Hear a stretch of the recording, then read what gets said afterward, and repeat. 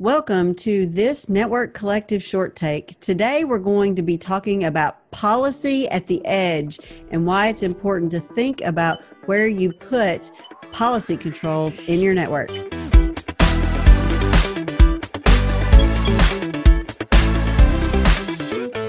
There's lots of talk about policy in networks these days and software defined and all kinds of new tools about policy. But I'm really a firm believer that as you consider where policy should go in your network, it should be at the edge. But when we talk about the edge, what is the edge of our network, Russ? Because I think the definitions are changing. I have a very specific definition in mind, but I'd like to hear what you think about the edge of the network. Well, the edge of the network used to be the access port, but I think it's actually becoming the host in many cases. I think it's moving to the host. If you go back and listen to, because this idea is not original to me, if you go back and listen to the history of networking we did with Martin Casado, where we talked about the history of SDN, he defined it as the point in your network where you have the least aggregation, which I think is a really clever way to talk about that. So that could be the access port out on your way in. It could also be, the edge could also be where your furthest policy control point that you have access to if you're interconnecting to the cloud. It could also be, virtual machines inside your data center. Those could be the edge. Yeah. So the edge is not just an internet edge or just hosts out on the way in. The edge is really the place that's closest to the source of the packets, I think, yes, if I were going to define it. Yeah, that's cool.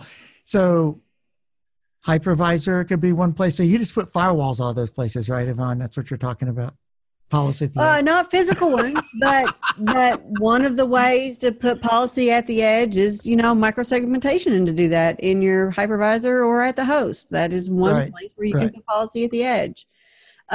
But the importance of doing that, first of all, any place that you have aggregation, you have layers of complexity in your hiding state, right? So when you apply policy there, it's harder to know how that policy is going to impact your traffic flow. There's a greater chance of unintended consequences, right? I mean, it's just a reality. And there are lots of benefits of putting. Well, I would actually say that putting policy at an aggregation point is a bad idea because you're actually applying two different kinds of policy in the same place. Yeah, makes perfect sense. Right? Aggregation is a control plane policy that's controlling state to allow the control plane to do what you want it to do, and you're also trying to apply policy for your data plane. Well, how do you think that's going to work? You're going to have too much complexity in one place in your network. Don't do that, right? Push it out as far as you can. Separate those things from each other. And so, I think that's a perfectly valid way of looking at it, is to say, I don't want to put policy where my aggregation is because there are unintended consequences, because I have other policies being implemented there. It's not good to do everything together in one place. You mix stuff and odd things happen. I push here, I expect it to come out here. And we're always doing this complexity dance, right? Like, where do we put the complexity and do we have a step for that? All I know is I get my toes stepped on a lot. We can deal with policy by abstract or complexity by abstracting, right? We can deal with complexity again by pushing policy out to the edge. The challenge there is, how do we manage that? And do we have some sort of centralized control plane? Because the problem is the edges are many. We've often centralized our policy just because it's easier and it's in one spot. So there are all kinds of ways to think about how to manage policy and complexity. But what I will say is I think the more that you can do at the edge, the better. And a good way to think about that too, for example, with BGP, you can use communities and tag your traffic as it comes in at the edge, and then have that policy applied at different strategic points in your network. Right. Yeah. But if you want to change the flow of traffic, you change the tagging at the edge, and you're not actually touching the policy configuration throughout your network. That's one way to think about it. Right. And I think that's important, right? You need to differentiate between tagging and application. And sometimes applying policy just means tagging the traffic. That's all it means. And then you apply something to that tagging in 20 or 30 other different places. That's okay. But you still want to make everything at the edge. So let's think about some of the reasons. So there's the reason of, I'm trying to get complexity out to the edge. I'm trying to keep things from merging together, unintended consequences, things like this. Another reason is that you don't want to carry traffic unmarked into your network and then have to drop it or do something to it later, right? Right. If I'm marking traffic 3 hops away from my edge, well, that's 3 hops I'm not doing QoS, or I'm carrying traffic I'm going to throw away because of some policy. That's silly. That's a waste of my resources. So I'm trying to optimize my traffic flow, go back to complexity. So I need to push the state or the problem of marking and doing all as much policy as I can, as close as I can to the edge. And another way that we see this problem being dealt with, and I mentioned, I hinted at it earlier, but is with overlays, right? Adding an abstraction layer where you can deal with policy in software. Some examples of this are overlays like NSX or like SD-WAN.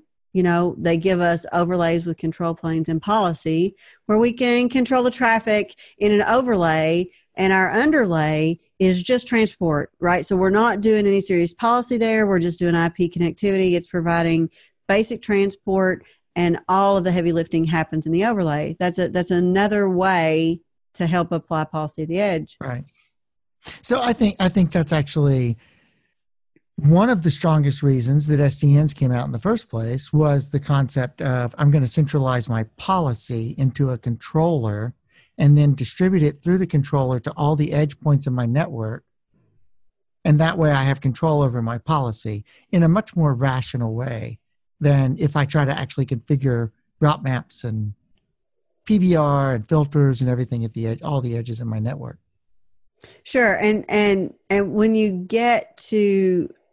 try to apply policy in a large distributed system like a network, and you have to do that node by node, it's really challenging to just get it right, which is also why we see so much about orchestration and automation these days too, to help us manage that complexity. But still, you have to think about where is the best place for that policy to sit, regardless of how you're managing it on an operational day-to-day basis. Those are really two different conversations.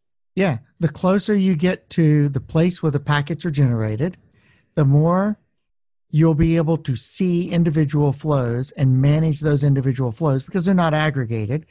The further you are away from aggregation points, so the less you'll have in the way of unintended consequences by mixing different things and trying to get them all to work together. And the more efficient your network will be in the intermediate hops or in the intervening hops across the network. Because the closer you can get to the edge, the better. And the less risk that you have when it's time to change policy because you're not making a change in the core of your network. That is an absolutely awesome point right there. That if you're out changing the edge, you're not impacting anything but the hosts that are attached behind that edge point, the traffic generator behind that edge point. So you can actually do canaries of policy, shove the policy out there in front of 1 or 2 hosts, see if it works, and then roll it out to everybody else if it does work, or don't if it doesn't. We have all been on that outage call where some change gets made in the core and there are unintended consequences and everything screeches to a halt. Nobody wants to be there. No, I really like to sleep through the night. Not that I get to do it very often, but it being able to control risk as our networks grow more and more complex and as our organizations rely more and more on those networks is a huge thing. So it matters. Yep, it does. Okay. I think that's it. Got anything else you want to say? I've said it all. Said it all. We've solved all the world's problems in 10 minutes and 34 seconds. That is amazing. Now, if everybody would listen and agree with us, it'd be perfect. Yep, right. So thanks for joining us for this short take, and come back to the Network Collective and check out our membership. You really want to come hang out on the Slack with Yvonne and I. It's a lot of fun. It's thenetworkcollective.com/join. You learn all about it. Learn all about it. Great. Thanks. And we'll see you next time on the Network Collective.